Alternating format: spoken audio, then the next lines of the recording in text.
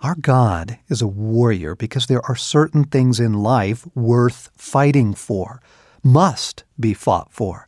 He makes man a warrior in his own image because he intends for man to join him in that battle.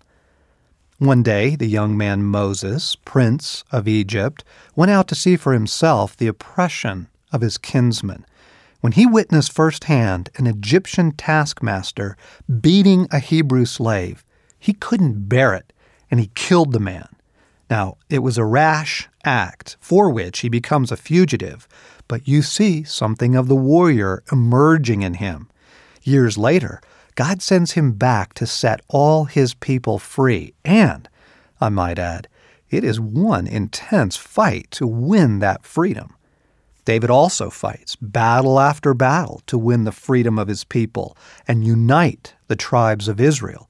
Something in the man compelled him, that same something that wouldn't allow Lincoln to simply sit by and watch the Union tear itself apart, wouldn't permit Churchill, despite the views of many of his own countrymen, to sit by and let the Nazis take over Europe.